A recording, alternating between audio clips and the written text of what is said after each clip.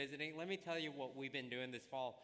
We've been going through the book of Exodus, but at a very high level, so we're not going chapter by chapter or verse by verse, and we're trying to ask the question of the book, who is the Lord? So basically, we want to look at the book of Exodus and ask it, what can you tell us about who God is? And to catch you up really quickly, remember the story is the children of Israel were enslaved by a Pharaoh who did not know Joseph. God sees and hears their cries, and he's going to do something about it. He raises up Moses as the deliverer.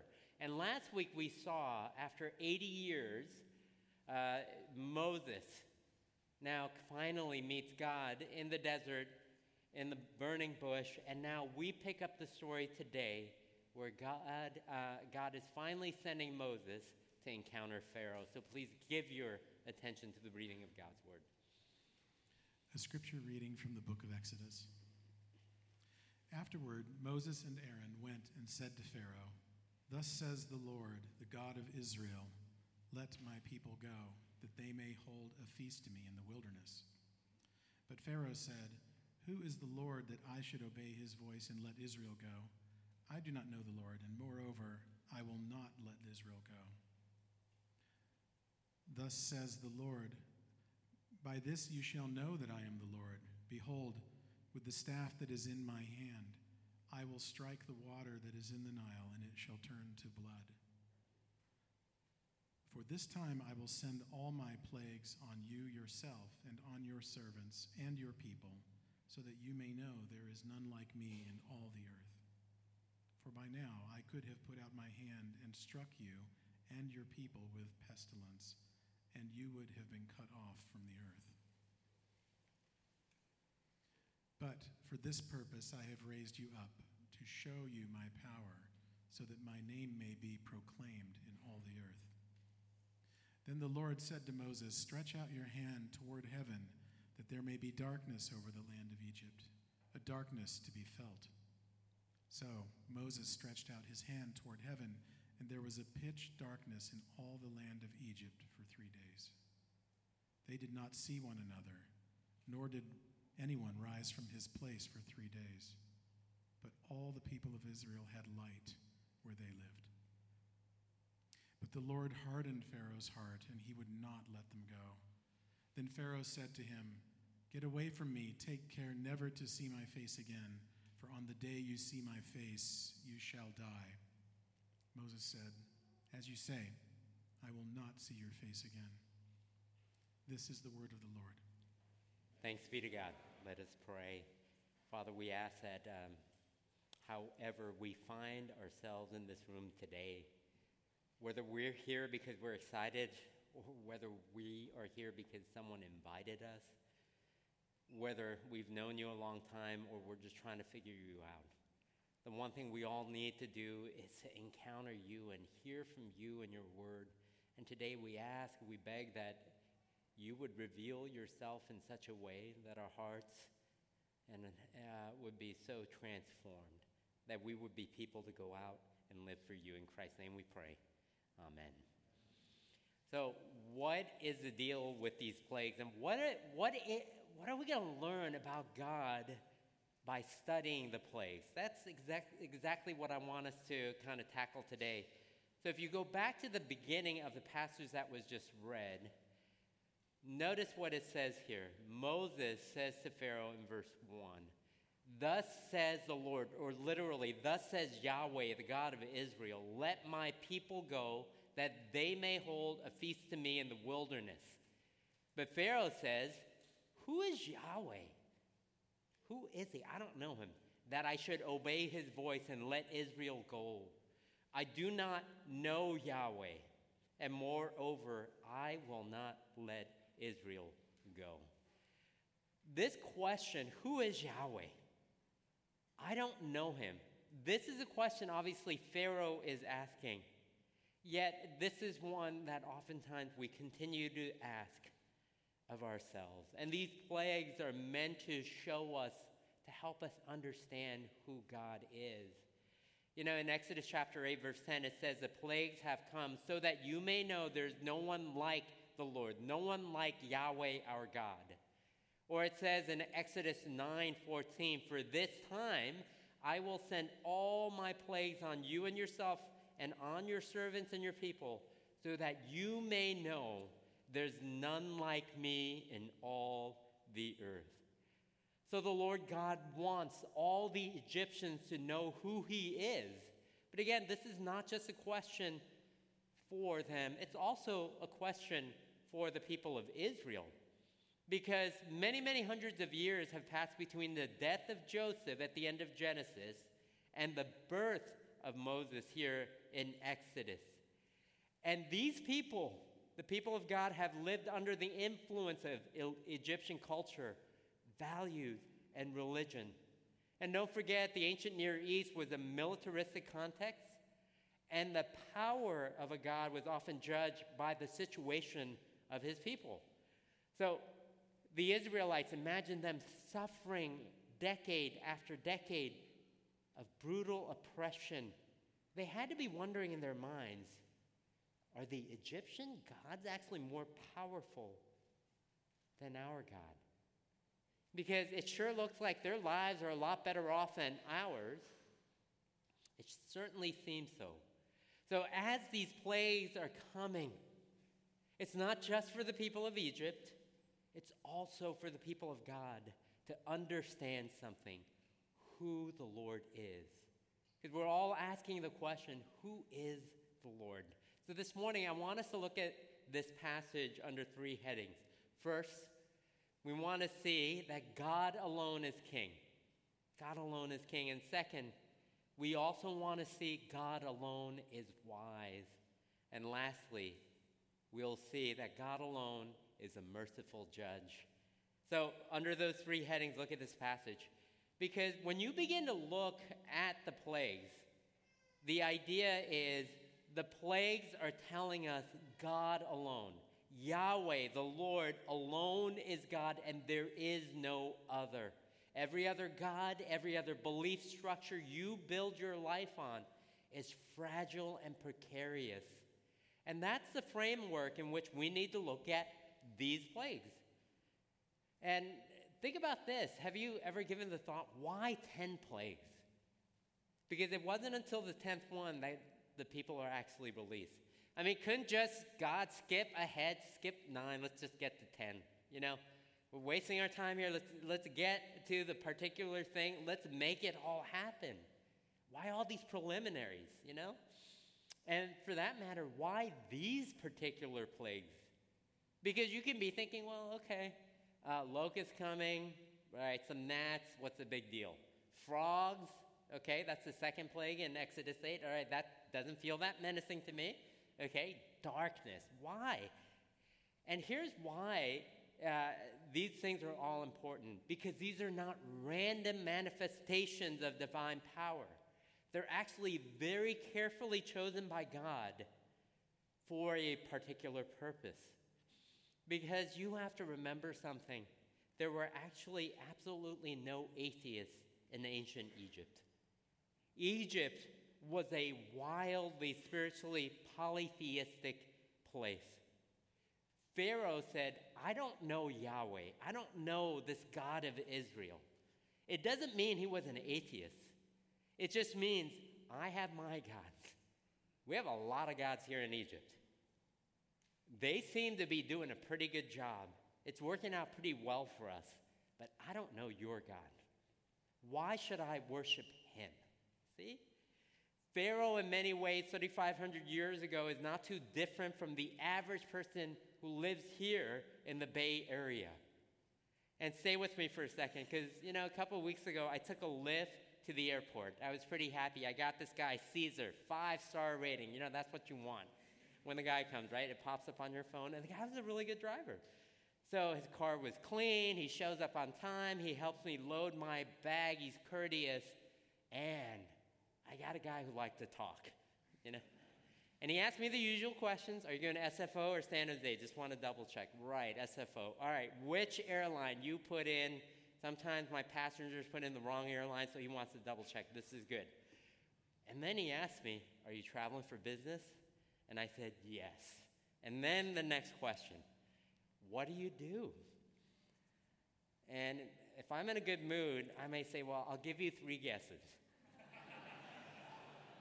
But if I'm tired, it's Monday morning, and I had a long Sunday, I was thinking I can end this conversation by saying, I'm a Presbyterian minister. Because that usually ends a conversation. But no, this guy was interested. Okay, I played that card. And he started telling me about how he drives up from Salinas to drive in the Bay Area. He meets a lot of different people, right? And after some back and forth, he said, religion is really good as long as it helps you be a good person. That's what I tell my kids. I grew up Catholic, but I don't know if Christianity is really true. But I'm glad it works for you, and it helps the people who need it.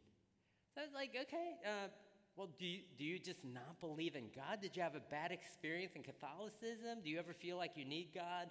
And after a little hemming and hawing, he said, I'm not sure if God exists. I don't know if you can really know. I don't know if you can really believe it. But I'm just glad you believe it, and it works for you and your congregation. It helps them. But I'm not sure what I think about all of that. I'm like, that's a fair conversation to have, right? And in many ways, maybe this is a conversation Pharaoh is having with Moses. I don't know, Yahweh. Hey, he's working for you. That's awesome. He's not working for me. My gods are powerful, okay? I have the Nile. I have the sun. I have the sky. In my Lyft driver's case, he's not sure what he believes.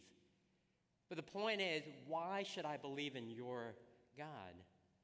And if we go back to the plagues are carefully chosen to answer Pharaoh's question. Who is Yahweh? I don't know this guy.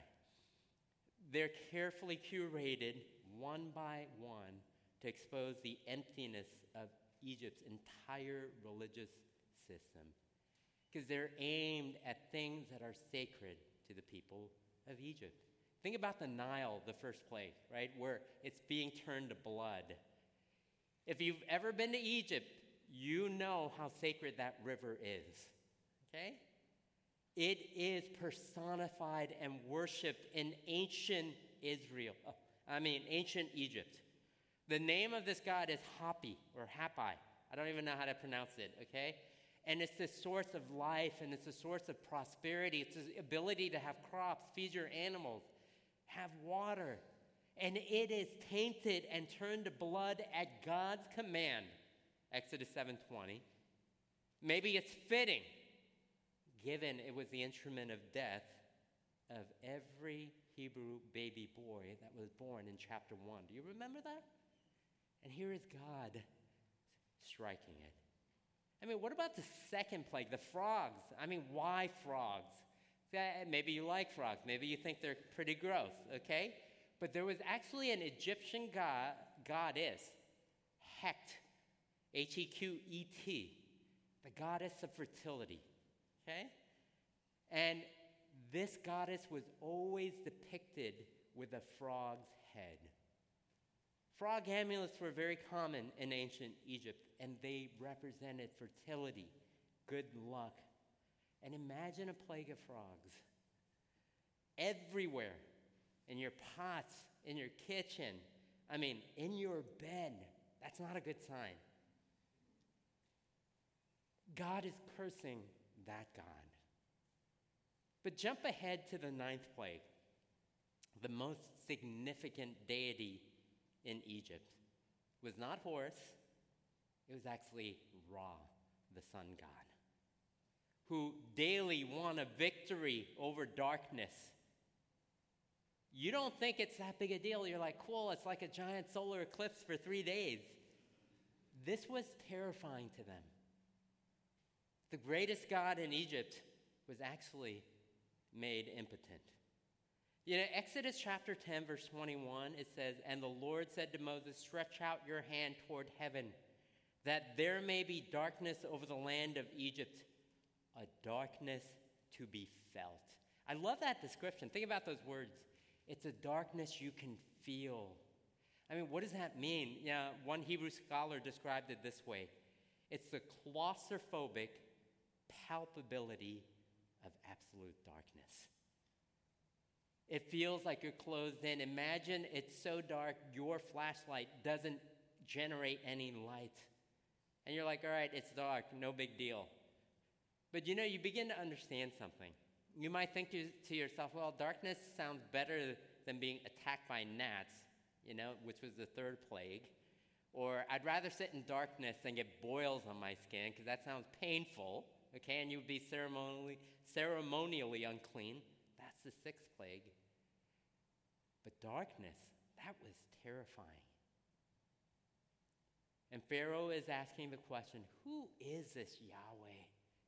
The one whom you sent, you represent, that has been sent. And you know what God is saying through each of these plagues? I alone am God. I alone am king. I mean, it's kind of a very unpopular claim, right? This is the punchline of this narrative and this story. No matter who it is you worship, whether it's yourself, whether it is saying it's a multitude of gods, it's saying the promises it makes to you, these gods cannot deliver. And only one, the one true God, Yahweh, the God of Israel, the God who has come to us in Jesus Christ, is the one who is the one true God. Maybe you're thinking, well, that sounds like just all ancient stuff you watch out of Marvel Universe. I've seen Moon Knight. You're thinking, all that stuff is there. But, just stay with me for a second. But remember this, during the pandemic, do you remember that feeling when it felt like everything we built our lives on, thinking that it would recur daily, stopped? Couldn't go out anymore. It's like, wait, we're scientifically advanced. How can one virus stop the whole world? Okay? Everything started falling apart. Our lives were disrupted in so many ways. And it made you ask the hard questions, okay? What have we built our life on? And I remember, and I think I shared with the congregation at a certain point during the pandemic, I don't know why, maybe it was because I was bored, maybe it was because I was depressed, all of the above. I picked up Camus' The Plague, and that was like the worst thing I could have done. Because after I read it, I was more depressed, Because reading it helps you realize something. The story is really about how people shift as the world around them changes, and how precarious our place is in this world. And God is saying through the plagues to the people of Egypt, to the Israelites as well, to us as well, when you begin to live and build your life on anything else but Him, everything is always fragile. Psalm 72:11 says, may all kings fall down before Him and all nations serve Him. And Yahweh, the Lord God of Israel, the one who became incarnate in the person of Jesus Christ, who died on the cross and rose again victorious over death. St. Paul says in Philippians chapter 2, verse 10, at the name of Jesus, every knee should bow in heaven and on earth and under the earth, and every tongue confess that Jesus Christ is Lord, to the glory of God the Father. Because there can be only one God on the throne. It shows us that God alone is king. That's like the first thing you begin to understand through the plagues. The second thing is you begin to see that God alone is wise. And if you think about wisdom as skill in living, we talked about this in the beginning of the year when we did a little series on wisdom. It's showing us how wise God actually is. It doesn't mean no one else has wisdom, but God alone is the wisest. And this is a little hard to tease out here, but stay with me. But commentators across the centuries have pointed out something about the plagues. They are unwinding what God did at creation and bringing chaos into the world. The plagues are an unwinding of creation. And you see, remember in Genesis chapter 1, and 2, what God does, there's darkness, there's chaos, and he brings order. And Exodus chapter 7 through 10, the plagues are undoing and unraveling what God has actually put in place. This is part of the judgment. One theologian, Pete Enns, we had a quote on the screen in the beginning of the service. He writes this in his commentary: "The plagues are creation reversals. Animals harm rather than serve humanity. Light ceases. Darkness takes over. Water has become a source of death rather than life. Each plague is a reminder the Lord creates and rules over all nature." You know, Genesis chapter 1, 2, the earth was without form and void, and darkness was over the face of the deep. Darkness was over everything. And then the Spirit of God is hovering over this thing and brings light. He says, "Let there be light." He brings order. He brings peace. And what does this ninth plague actually do? Light is lost in the darkness. The earth is returning to this pre-creation chaos. And maybe you're saying, well, that's kind of interesting, then so what? It's showing you something. There's a fabric, there's a moral fabric to the universe. And when you go against God, there is upheaval and chaos. When you go against the grain of the universe and say, who is this Yahweh? Why do I have to listen to him? Why can't I just do whatever I want? My God seems to be working pretty well for me. What God is showing us through the plagues is that may work for a season, but a time is coming when your life will begin to unravel apart from the God of the Scriptures. You know, and maybe this is one of those things that feels really hard, because you fast forward a little bit, we get to Exodus chapter 20 when God gives his people his law. And he tells them, hey, here are my 10 commandments. And you begin to understand part of giving the law for God is meant to be one in which he's telling us, I am the source of wisdom. I am the source of life. Follow this path, and you're going to flourish. And I want that for you physically, emotionally, spiritually. And when you are in tune with me and what I'm about, you will flourish. You go against me and my purposes, you're going to experience chaos, disintegration. And this is part of what God is trying to say, even to Pharaoh. Because what happened to Pharaoh? Once they actually started going down this path of plague after plague after plague, you saw the locusts come, destroy all the crops. That was agriculture. You saw their livestock die. Their water supply is hurt. I mean, you begin to understand people are afflicted physically. All of life begins to fall apart. The nation as a whole begins to fall apart, because there is something that God is saying is when these things are all together, they are meant to work in a way that brings flourishing and goodness. And apart from him and his wisdom, we find not life, but chaos, hardship. This is one of the reasons why it says, who is the Lord that I should obey him? Maybe that's the second part of the question we should think about, and I think we'll hit that as we go on in the book of Exodus. But not only who is this Yahweh, but he's beginning to say, if you begin to know me and you begin to follow my ways, you will have life, because God alone is wise. Now, before I move on to this last point, I got to talk about this little thing about, Pharaoh's heart. I know some of you are wanting to ask this question, because look at chapter 10, verse 27. But the Lord hardened Pharaoh's heart, and he would not let them go. And maybe you're trying to understand, okay, what is this? This is fascinating. So there's a hardening of Pharaoh's heart.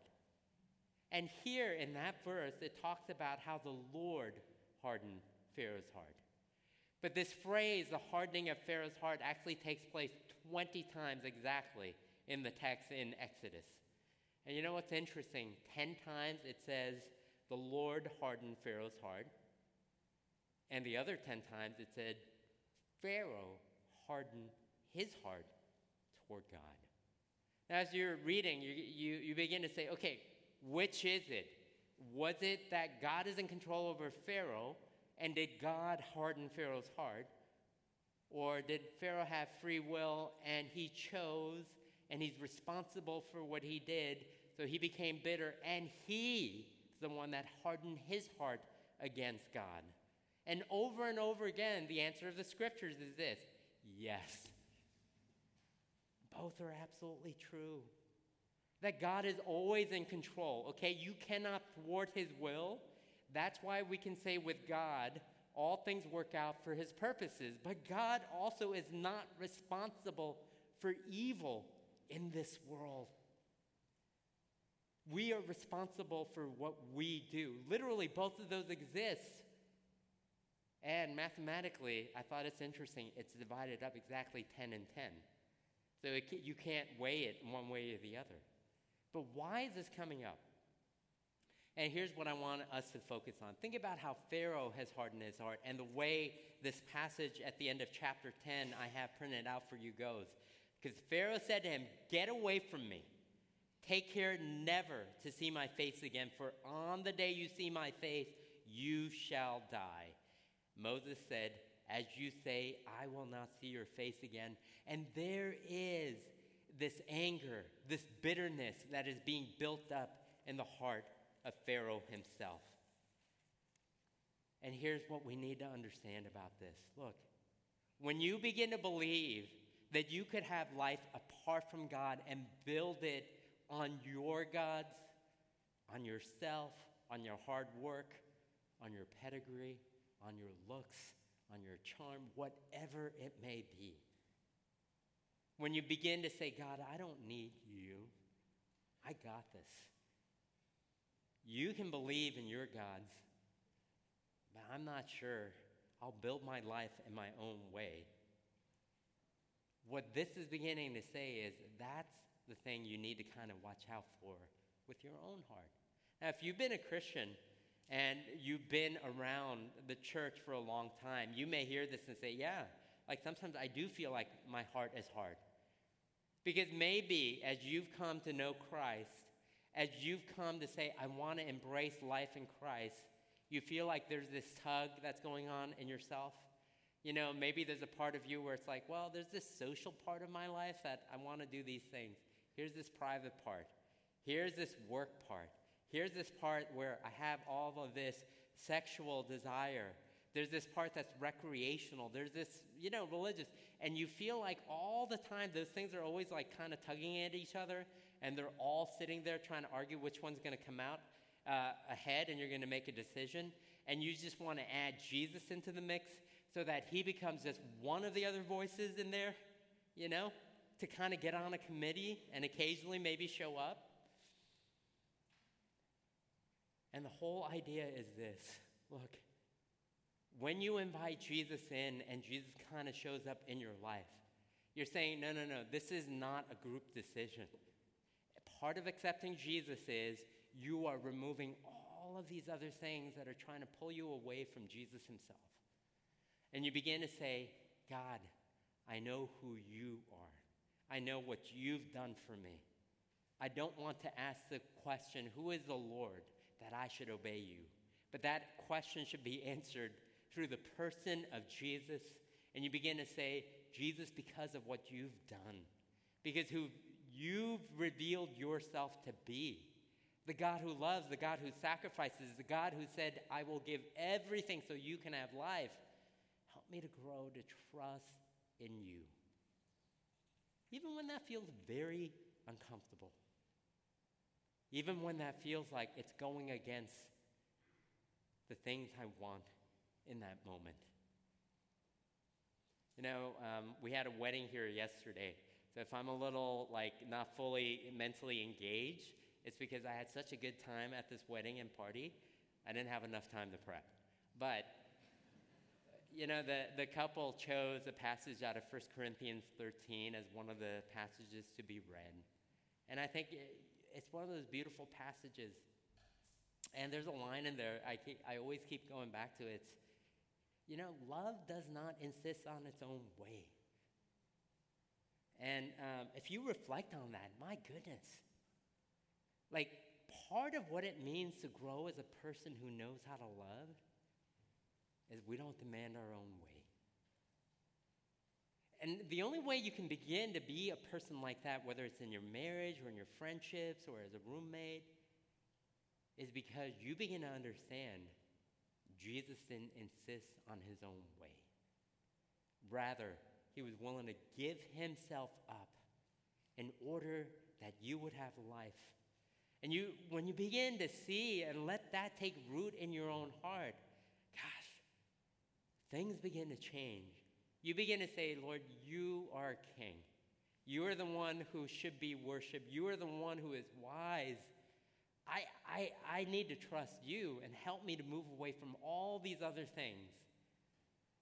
And now it's not I have to obey you, I want to obey you. It's this compelling reason to say, I want to trust you. And maybe this leads us to the third point, which is God alone is a merciful judge. This is one of the reasons why we should trust him. And I got this from Tim Keller, and we had a quote that's in the bulletin as well. But he points out that all of these plagues were not just some punishment to Pharaoh.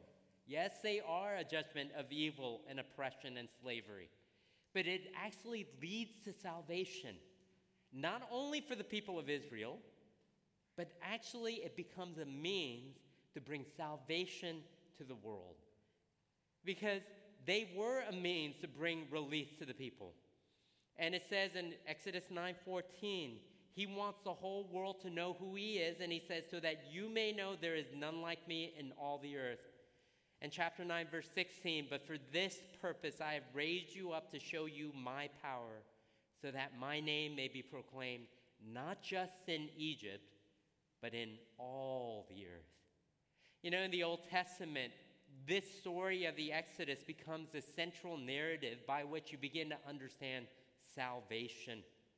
And you begin to realize this was not just meant for one people group or one nation, but it's this unfolding story of God to tell all of us that we are oppressed by something far worse than physical slavery. A slavery that is far deeper, and that's the one to sin itself. And just as God has used these plagues to save the people of Israel out of Egypt, he is telling us that one day, the people who received this judgment, he also wants them to experience new life. Because if God wanted to crush the Egyptians, he could have done that in a finger snap. That's what he says in Exodus 9:15. Do you see, for by now, I could have put out my hand and struck you and your people with pestilence, and you would have been cut off from the earth. He said, I could have done that. If I wanted to just punish you, I could have totally done this. But fast forward a little bit, just to middle of the Old Testament, and Isaiah chapter 19 says some really interesting and mind-blowing things about the people of Egypt. He says, one day, Egypt is going to cry out to the Lord, and he will send them a savior and defender. Isaiah 19:20. And verse 21 says, and the Lord will make himself known to the Egyptians, and the Egyptians will know the Lord in that day and worship with sacrifice and offering, and they will make vows to the Lord and perform them. Whoa, wait a second. These are the hated enemies of the people of God. What do you mean they are now going to be the people of God? I mean, this is one of these remarkable turns in the story. They are going to be part of God's people. They are going to see Yahweh And they're going to say, we're not worshiping the Nile god. We're not worshiping the frog god. We're not worshiping Ra or Horus or anybody else. But they will see God alone deserves worship because he alone brings salvation through judgment. This is a unique thing about the God of the Scriptures. That God brings salvation not apart from judgment, but through judgment.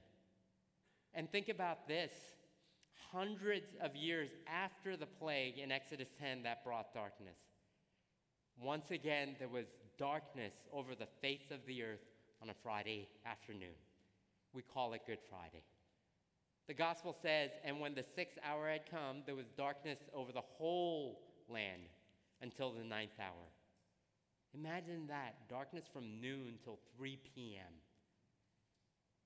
And do you remember what happened when Jesus was crucified? The earth shook, the rocks split open, even the tombs were open. I mean, what was that about? It's like Exodus 7 to 12. Chaos is coming into the world, right? In Exodus, the plagues came down on the enemies of God's people. But you know what happens on the cross? The judgment of God comes down on one person, Jesus, the Son of God, the righteous one, whom all of the judgment humanity deserves, fell on him. You know the plagues that were sent to Pharaoh, that and a whole lot more were sent to Jesus himself. And why? Why? In order to save. You know, God alone, Yahweh alone, is a merciful judge. He alone is the one that shows us where life comes from.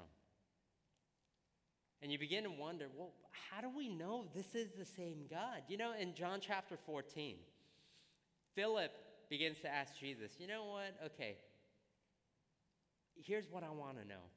Jesus, can you show us the Father? Can you show us the Father? And here's what Jesus says. Whoever has seen me has seen the Father. How can you say, show us the Father? Do you not believe that I am in the Father and the Father is in me? Jesus is saying the way you become to know Yahweh himself is to see and know him. Because he alone is king. He alone is wise. He alone is the merciful judge. He was the maker who was unmade in order that you and I would be remade and be called children of God. This is a God who invites us to come and to worship him. Let's go to him in prayer.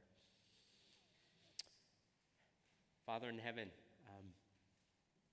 you are the Almighty God who has come to us with compassion, with love, with an invitation to experience your mercy and your forgiveness. For you have sent your Son to receive all of the judgment we deserve. And we ask that that fact alone would so light up our hearts and minds that we would begin to see you alone are King, you alone are wise, and that our lives would be shaped in such a way to go out and live for you. Help us to turn away from all of the idols that we build our lives on. Help us to turn away from ourselves as being the source that we feel we can trust and build all of ourselves upon you. And this can't happen apart from your grace, and we ask that you would send your Spirit here today so that that could happen. And we ask these things in your Son's precious name. Amen.